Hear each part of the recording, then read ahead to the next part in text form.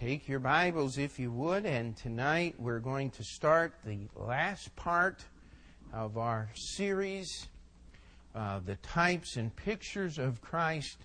And we've been through people pictures, physical pictures, and then pictures of Christ in the tabernacle. And it doesn't matter how many times you go through this information and go through these things. As I was preparing this lesson, I still found some really neat and new things to me, things that I'm sure were there. It's just that we don't often see them as we go. And let's start in Exodus chapter 27. And what we're going to do here is just go through the furniture and the buildings. Lord willing, next Thursday night we will be going through the offices and the offices and the sacrifices, and trying to get all of that in on one night and kind of finish this up. But the first part of the tabernacle is the door.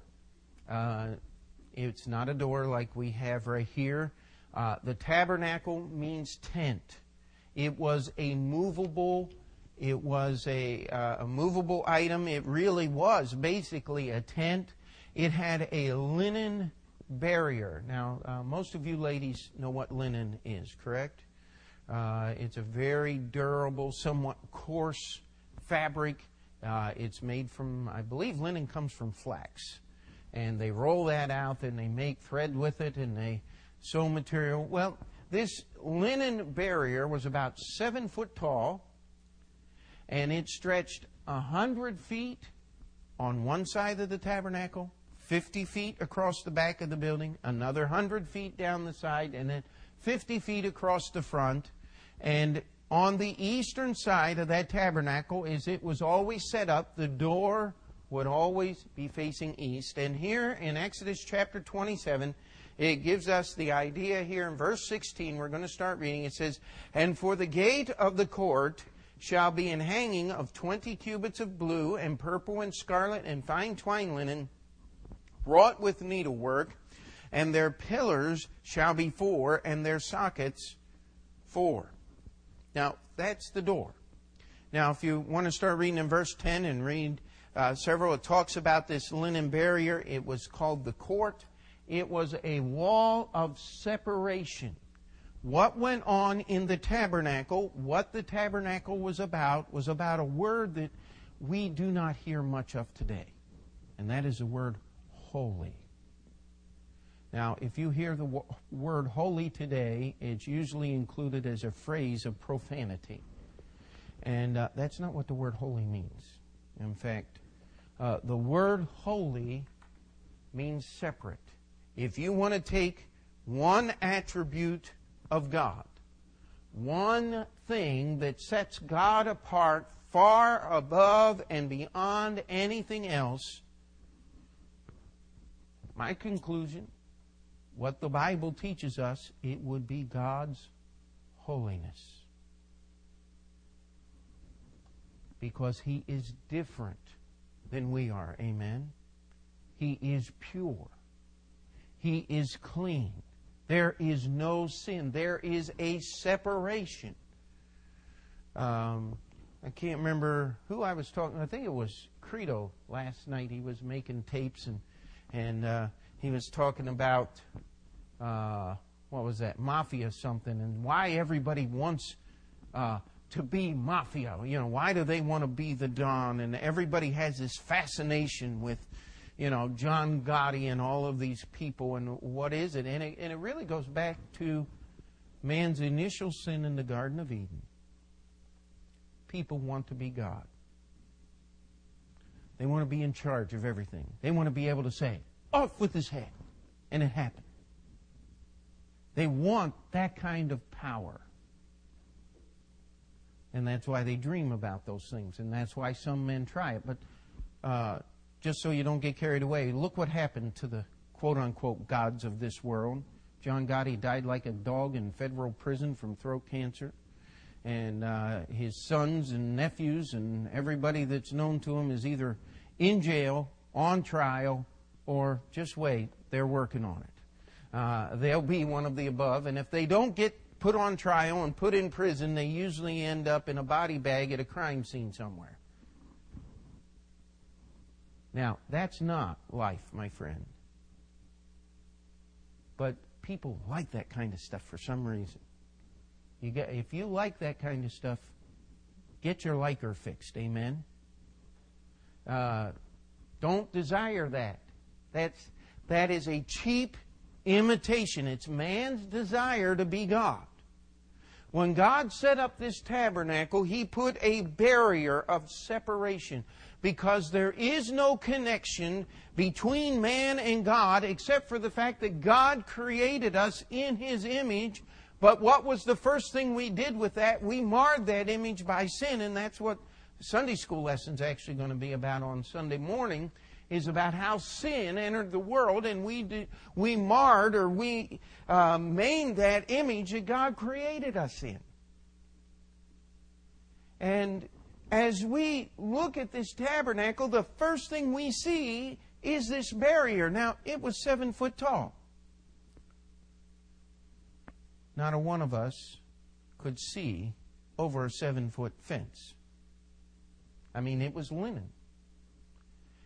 It was big enough that even the little bit of transparency that linen has when the sun shines behind it and different things, you wouldn't be able to see what was going on in the order and the sacrifices. And as the priest moved around, you might hear some things, yes, but you would not be able to see or partake. And by the way, it was a linen barrier, and it was on posts that were spaced about 30 feet apart, and that linen was strung between those. Do you think you could climb a linen fence? Nothing to grab a hold of. I mean, you would make, as we talk about the security and things, you can't keep someone out that doesn't want to get in, but you make it so they make so much noise trying to get in that it's not worth the effort, right? That they attract enough attention to themselves. And by the way, we have a lot of things happening in history, but the Bible never records anyone trying to peek under the linen fence or climb over it or trying to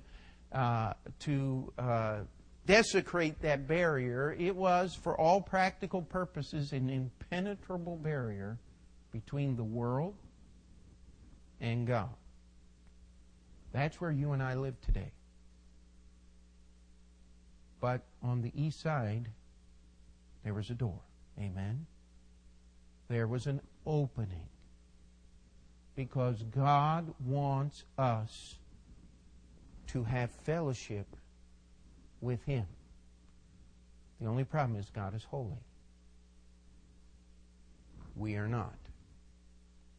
And if you're going to come to God, you're going to come to God His way. Not your way. Not my way. Not the Baptist way. Not anybody's way. God's way. I can't remember. I believe somebody asked one of the founding fathers, it may have actually been George Washington during the Revolutionary War, and said, General Washington, do you believe God is on our side in this conflict? And General Washington said, it is not whether God is on our side or on the other side. It is we who need to be on His side. And that's what this tabernacle is all about. It's got to be God's way or no other way. We want to line up with God.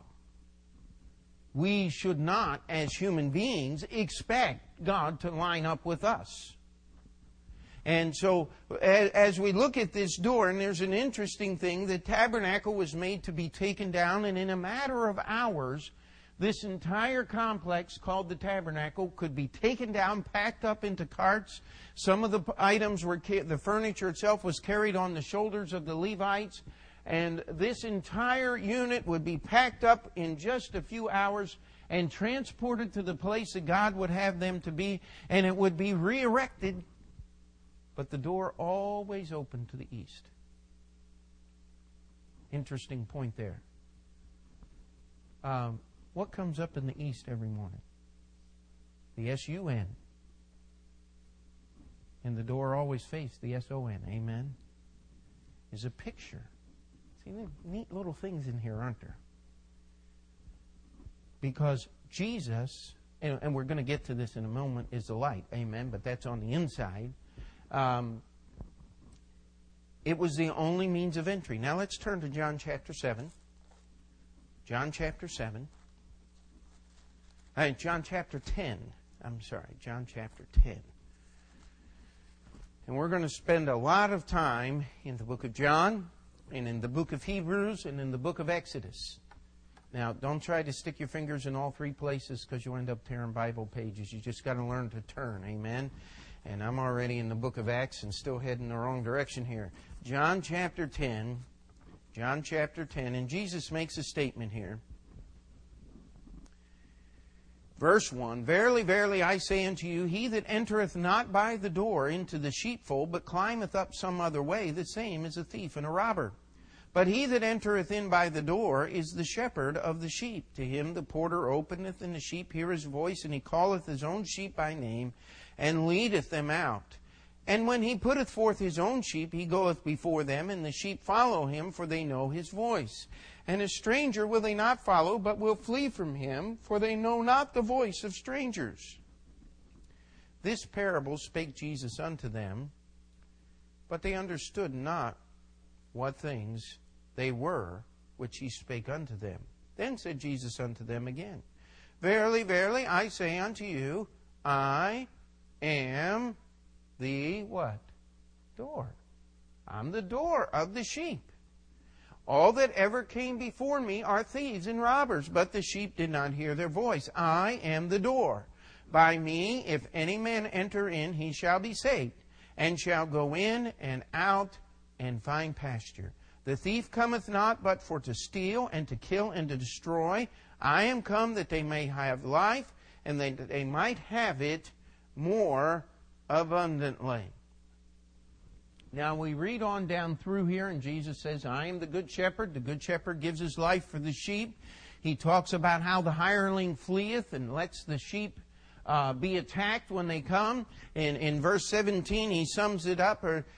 He says, Therefore doth my Father love me, because I lay down my life, that I may take it again. No man taketh it from me, but I lay it down of myself. I have power to take it again. This commandment have I received of my Father. Now just turn over a couple of pages in your Bible. John chapter 14, verse 6.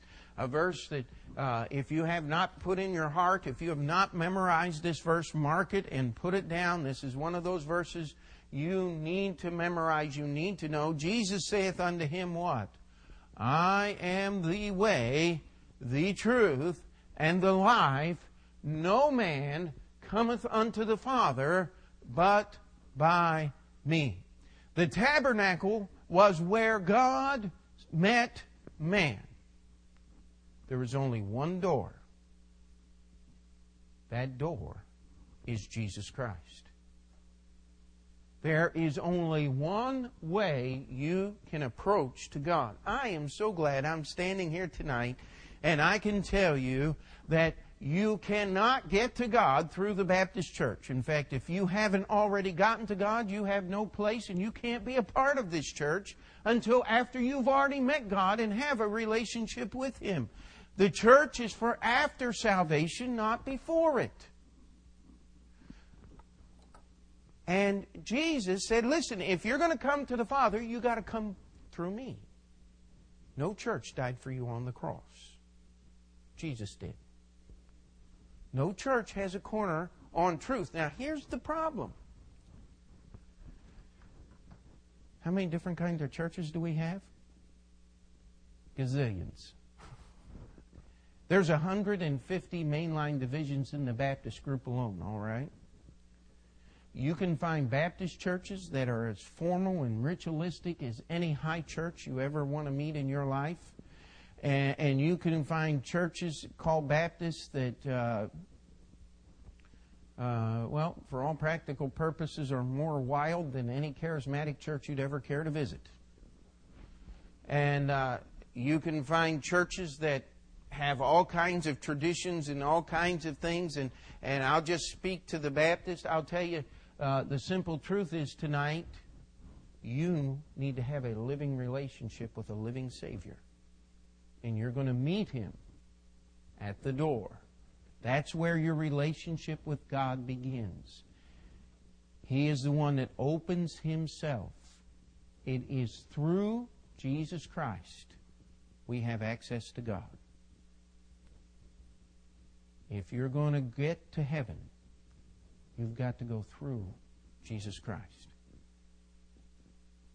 Somebody tells a story in Chicago. There's a mission down in the very darkest districts of Chicago, and it's called the Pacific Garden Mission. Now, why it's called the Pacific Garden Mission, downtown Chicago, off Lake Superior, I don't know, but that's what they've called it. It's been there since the 1880s, and it has been a beacon, a place where people can stop and hear the gospel. In fact, if you listen to some Christian radio stations, I don't believe you can hear the program in New York City. It's called Unshackled. And if you ever get to hear that, it's a wonderful program to listen to. It is the story of people's lives who have been changed by Jesus Christ. But I preface that to just tell you this story right here was just down the street. I don't know if it's there anymore. There used to be a bar called the Gates of Hell. And somebody was asking direction, and they would tell you, one guy was telling direction. He said, I want to go to the Gates of Hell. I want to go to that bar. And he said, well, you get over on what street? And I can't remember the name of the street there in Chicago. And it says, you'll see a big cross. If you'll just go beyond the cross, the Pacific Garden Mission, you can get to the Gates of Hell.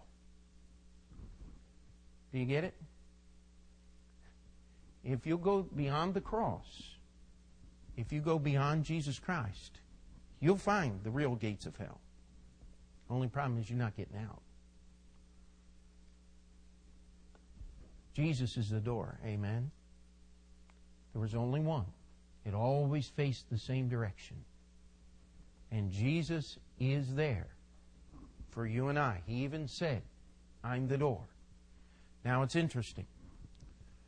We've talked about this before. There are some pictures that Jesus paints of Himself that people like to take literally and others that they like to take figuratively. Did Jesus actually become some kind of barrier and hang on hinges that you have to push back and forth in order to get into heaven? You say, Pastor, you're being ridiculous. Yeah? And so are the other people who overemphasize the physical reality of the things that Jesus said, I am. He's the shepherd. That makes you and I sheep. But if you start walking around going bah all the time and eating grass, I'm going to tell you, see your doctor. Amen. Again, Jesus is giving us a spiritual picture, because who knows what the absolute number one classic characteristic of sheep is? Dumb. That's the classic characteristic of sheep. Sheep will walk right off a cliff to their own demise if the shepherd's not there to stop them. And by the way, doesn't that sound all too much like the reflection we see in the mirror? But aren't you glad the shepherd's there? Amen. He's there to protect us. He's there to keep us. And by the way, sheep don't live in the pig pen. Isn't that good? Sheep don't like. They may get dirty, and sheep may stink once in a while, but sheep don't live in the pig pen. Neither does God's children. Amen? And so, let's move on. As you would walk into the door of the tabernacle, the gate, the linen hanging there, the first thing you would see is the brazen altar. There would always be a fire burning on that altar of brass, and it was made with wood, and it was covered with brass, and we don't have time to go all that, but the brazen altar is a picture of you and I. The brazen altar is a picture of the death of ourself. We've got to get rid of ourself. Brass is a picture of judgment. We need God's judgments to constrain and discipline and train our human nature so that we can be a service to God. Amen? That's not something that happens naturally. There is no one that is naturally or born or originates as a Christian. You must become one. You must be made a Christian. You must enter in the door. That is a willful decision that must be made on your part to come through Jesus Christ to accept His grace. The brazen laver held clean water for the washing of the priest as he did his service. That's a picture of the Word of God. Not the cleansing from sin and salvation, but the cleansing from the daily defilement as we serve the Lord. Then there was another single door that led into the holy place. And as we would part that veil and walk into the holy place, on our right hand, as we would walk in, would be the next item that we're going to look here, the table of showbread. Now let's turn to Exodus chapter 25, and we're going to read the verses here. And it doesn't look like we're going to finish this page tonight, but we're going to try. Exodus chapter 25, and we're going to start in verse 23. It says, "Thou shalt also make a table of shittim wood," that's known as acacia wood today. 2 cubits shall be the length thereof, and a cubit the breadth thereof, and a cubit and a half the height thereof. And thou shalt overlay it with pure gold, and make thereunto a crown of gold round about.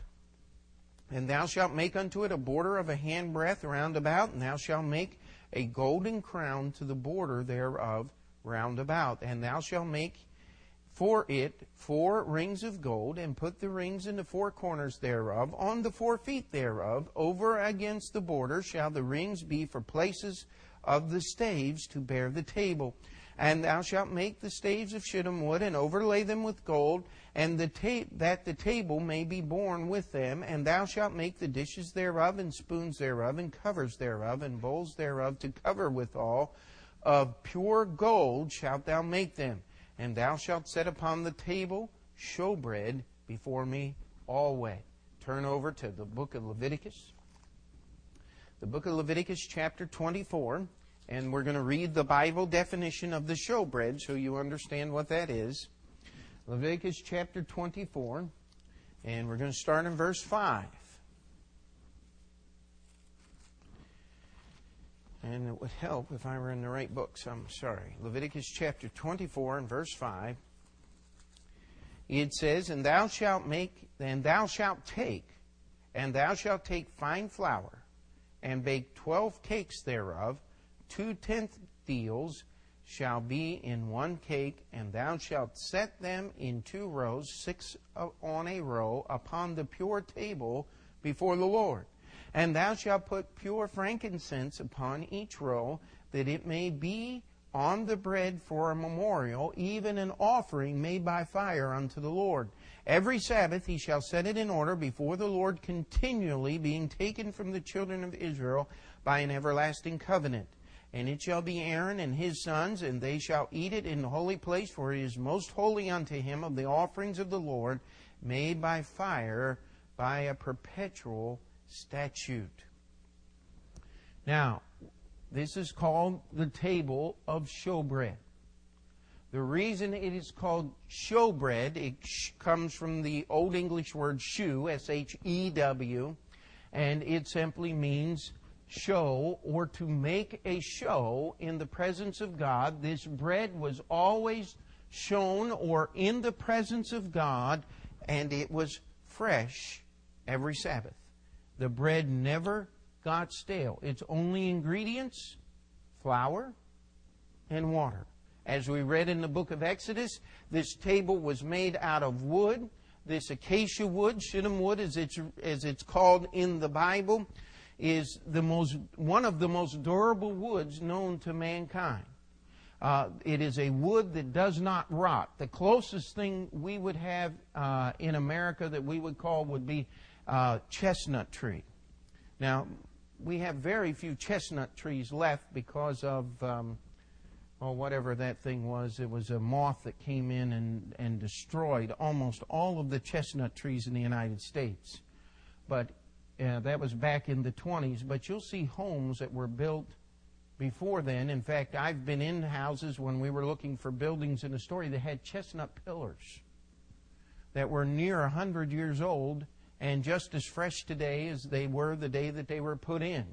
In fact, if you're ever out in the country, you may see an old chestnut fence, and it will look like the most rotten old fence in the world until you go over and knock on one of those pieces of wood, and you'll find out that thing is hard and strong. It just never rots.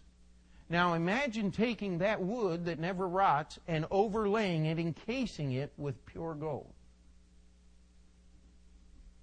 It would be, in essence, indestructible. It would last immemorial. In fact, there are some people who still believe that this original table of showbread and the original Ark of the Covenant are buried in the catacombs, in the caves underneath the city of Jerusalem. And some people talk like they know where it's located. They just can't get it out. The last time the Jews were trying to excavate in that area was the beginning of what was called the Intifada. The last 4 years of violence and suicide bombings, that was all sparked off because the Jewish authorities allowed Jewish scholars to begin excavating and begin exploring under the Temple Mount. And the Arab world went insane because they're somehow afraid that they're going to find something down there that's going to prove that the Jew was a lot older than Islam. Isn't it awful to be afraid of the truth? But so many people are. Now, this table was a picture of Jesus Christ. Jesus was a man, is a man, amen? He took upon him human nature. Where you see wood in the tabernacle, you see the nature of man. Where you see pure gold in the tabernacle, you see the nature of God. Anywhere you see pure gold overlaid with wood, you see a picture of Jesus Christ. He was the God-man. And the bread was on the table. It's interesting. What was the bread for? It was food for the priest. Man shall not live by bread alone, but by what? Every word which proceedeth forth from the mouth of God. In John chapter 6, and we went over this before as we talked about the manna in the wilderness, how that Jesus said, I am the bread which came down from heaven. The bread which I give is my flesh, which I give for the sins of the world. Now, did Jesus say that we were supposed to eat His flesh? Well, read down verse 63. The words that I speak unto you, they are what? They are spirit and they are life. Just like He's the door. He's the bread. How we partake of Him is by reading and obeying this book called the Bible. The best definition of faith I can give you, working definition, Hebrews chapter 1 says it's the evidence of things not, evidence of things not seen, the substance, no, I'm getting it wrong. It's the substance of things hoped for, the evidence of things not seen. I got it right. Eventually I'll get it. But it is simply believing the Word of God to the point of obedience. That's what faith is. That boy, my brain, I've been breathing too much dust in the basement, I think. Why I cannot get that straight, I don't know why. But it is the substance of things hoped for. Now, when you're hoping for something, you don't have it. But faith is having something while you're still hoping for it. That's what salvation is, amen? I do not have all my salvation at this point because I'm not in heaven with Jesus Christ. But as far as God is concerned, read Ephesians chapter 2, I'm already seated in heavenly places in Christ Jesus. Amen. I'm just waiting. It's the evidence of things not seen. You can't see it, but you know it's true. You know it's there. It's provable. Jesus, He is our bread. By the way, what does the book of Revelation chapter 1 and several other places in Revelation, it says, not 1, it's chapters 2 and 3. It says, we praise Him for He hath made us kings and priests. The bread was the food for the priest. Jesus is what keeps us going. If you want to get spiritually strong, if you want to grow spiritually, you must partake of the bread of life. You must take the words of this book and put them in and assimilate them into your life, just as if you were to take bread and eat it physically. It is unleavened. It is picture of Jesus as the pure Son of God who paid the price for our sins. Jesus said, I am the bread of life. If you want life, you must come to Jesus Christ. You must partake of Him. We are now looking at the table of showbread that is up to our right hand. As we turn to our left, the Bible tells us what we would see in the tabernacle would be the golden lampstand. Now, it's interesting here, the lampstand, in fact, let's just turn there to Exodus chapter 25. Exodus 25. And we're going to start in verse 31. And thou shalt make a candlestick of pure gold. Of beaten work shall the candlestick be made, his shaft and his branches, his bowls and his knops or knobs, and his flowers shall be of the same. And 6 branches shall come out of the sides of it, 3 branches of the candlestick out of one side, and 3 branches of the candlestick out of the other side. 3 bowls made like unto almonds, with a knop and a flower in one branch, and 3 bowls made like almonds in the other branch, with a knop and a flower in the 6 branches that come out of the candlestick.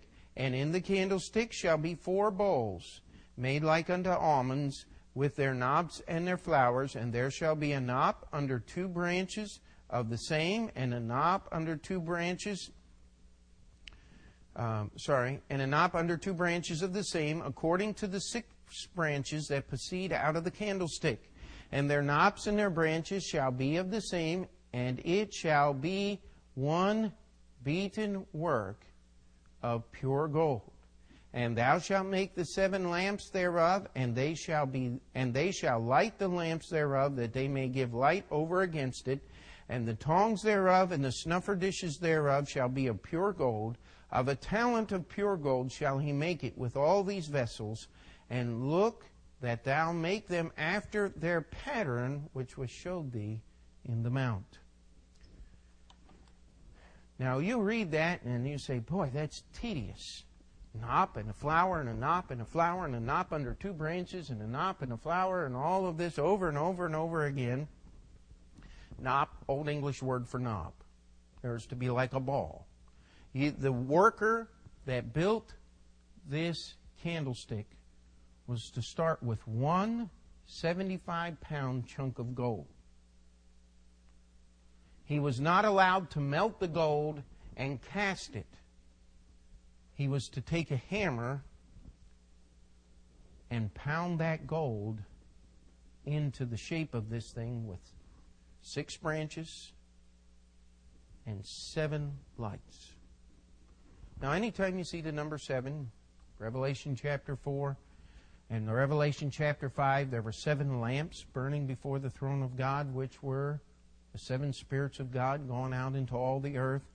It is the picture of completion, of fullness. All of the light that we need. There's no wood in the candlestick. Because the nature of man does not produce light. The nature of man produces darkness. The nature of man does not provide what we need. John chapter 1, in Him was life, and the life was what? The light of men. If you want to just start asking yourself some questions about different religions and what it's all about, is that religion about life or is it about death? Testimony of Islam all on its own. One of its greatest living imams today said, you Western people, you Christians have it all wrong. You think everything's about life. Islam teaches us it's all about death. Hey, there you go. Self-condemnation, amen? There are many churches, call themselves Christian churches. They're all about death. Everything is about dying. Jesus said, I've come to give you life, and that life more abundantly. John said, in Him was life, and that life was the light of men. It says, the light shineth into darkness, and the darkness comprehended it not. The only way you can see clearly to judge yourself is in the light of Jesus Christ. Amen? How in the world will you see your own sin? Because you don't like to see your own sin. I don't like to see my sin. We don't like to see our imperfections. We don't like to know that we're wrong and be proved that we're wrong over and over again. We like to be right. Don't we? That's human nature. But when we come, Jesus said what? I am the light of the world. John chapter 8. Jesus said, as long as I'm in the world, I'm the light of the world. What was the Pharisees' biggest problem with Jesus? Is that Jesus wouldn't come to them and bow the knee before them and obey their religiosity. In fact, Jesus ignored them completely when it came to the things of God and had only condemnation because their religion was a religion of the traditions of man and not of the truth of this book called the Bible. That candlestick was to be always burning. Now it's interesting. Exodus chapter 27, the fuel for the candlestick. Verse 20, Exodus chapter 27, as thou shalt command the children of Israel that they bring thee pure oil. Excuse me, let me start that over again. And thou shalt command the children of Israel that they bring thee pure oil olive beaten for the light to cause the lamp to burn always. In the tabernacle of the congregation without the veil, which is before the testimony, Aaron and his sons shall order it from evening to morning before the Lord. It shall be a statute forever unto their generations on behalf of the children of Israel. Now that's Exodus chapter 27, verses 20 and 21. It said that the children of Israel would bring oil, olive beaten for the light. Now, I used to think, and I read through this thing, they took the olive oil after they had gotten it from the olives, and they whipped it up to aerate it so that it would burn brighter. Nice thought, but that's not what it's talking about. The idea of being beaten here, and by the way, Isaiah chapter 53, something about with His stripes we are healed. The way that the olive oil was gathered for the light, it was to be the purest oil. If you took those olives and put them in a press, like a wine press type thing, you would crush the seeds and the skin, and you would get other parts of the olive in the oil. And it would not be as pure as it could be. This oil that was beaten for the light was the first gathering of the oil. In fact, the Jewish traditions were the first drop out of an olive was suitable for the light. And the rest of the oil that could be pressed without crushing the olive was suitable for the offerings. And isn't it interesting? The Bible says, not a bone of him shall be broken. And they would not so much as break the skin, let alone the seed of the olive, to get the oil beaten for the light. It was the first gathering of that oil, the purest, the most easily obtained oil in its purest form that was used for the light. Picture of the life of Jesus Christ, is it not? And that oil was to be consumed in that candlestick. It was special oil that was gathered by special people, by special traditions. Now, these Pharisees had all kinds of traditions. Nowhere in the Bible does it say only the first drop of the oil of an olive is acceptable for the light, but these were the traditions that they built in over the years to make it more and more special. But even their traditions point to the Lord Jesus Christ, don't they? And as we look at this thing called the candlestick, the golden lampstand, Jesus said, I'm the light of the world. Do you remember how much you used to think you understood before you got saved? And then you look back and you say, man, what a dummy I was. Boy, I had it all wrong. I thought I had it all figured out until I got saved, and then I got saved, and everything changed. Why? Because I now look at life through the light of God's Word and the light of God's understanding rather than the darkened window of my own understanding. I'd much rather... we live in a world of opinion, do we not? I hate opinion polls. Because just because the majority hold an opinion, does that make it right? Has that ever been the judge of truth? 98% of all Americans believe, who cares? I don't want man's opinion. I'll take God's though, amen? That I need to see clearly. And, when you look at things God's way, it becomes so simple, does it not? Amen? Does it? Does anybody else beside me believe that? Okay. Life is simple when you look at it God's way. And that's as far as we're getting tonight. Our time is up. So this may stretch out into more than a couple of weeks. But as we're going through, Jesus is the door. Amen? If you have come through that door, it's Jesus. You can have salvation. He is the bread of life. You must partake of Him. But that is it is not what people try to make it. Jesus is the spiritual bread. We partake of Him by reading His Word. And if God lets me, we're going to spend a whole Thursday night on the living Word versus the written Word. Because that's who Jesus is, amen? Jesus is the living Word. Don't separate Him from the written Word. You're going to get in trouble. You're going to find error. And you may miss heaven. If you're not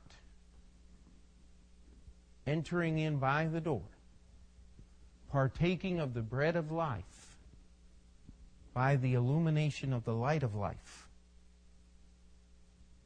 you better check what kind of relationship you have with God. Let's pray.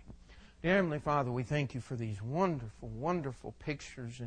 And Lord, we pray that we would let them sink into our heart and into our soul, that we would reach out and grasp this wonderful picture book that you have painted for us. Lord, that we would meditate upon them, we would think about these things and let them sink to the depths of our soul. And most importantly, Lord, we would live them every day. We would ask that you would let us go forth from this place, understanding we need light from the golden candlestick to see. That we need bread from the pure table to have strength and to do what Thou would have us to do. And that it all begins as we enter the door, which is Jesus Christ. We ask you to work during this time of invitation. In Jesus' name we pray. Amen. Let's just take a moment, and if you would like to come to the altar and pray,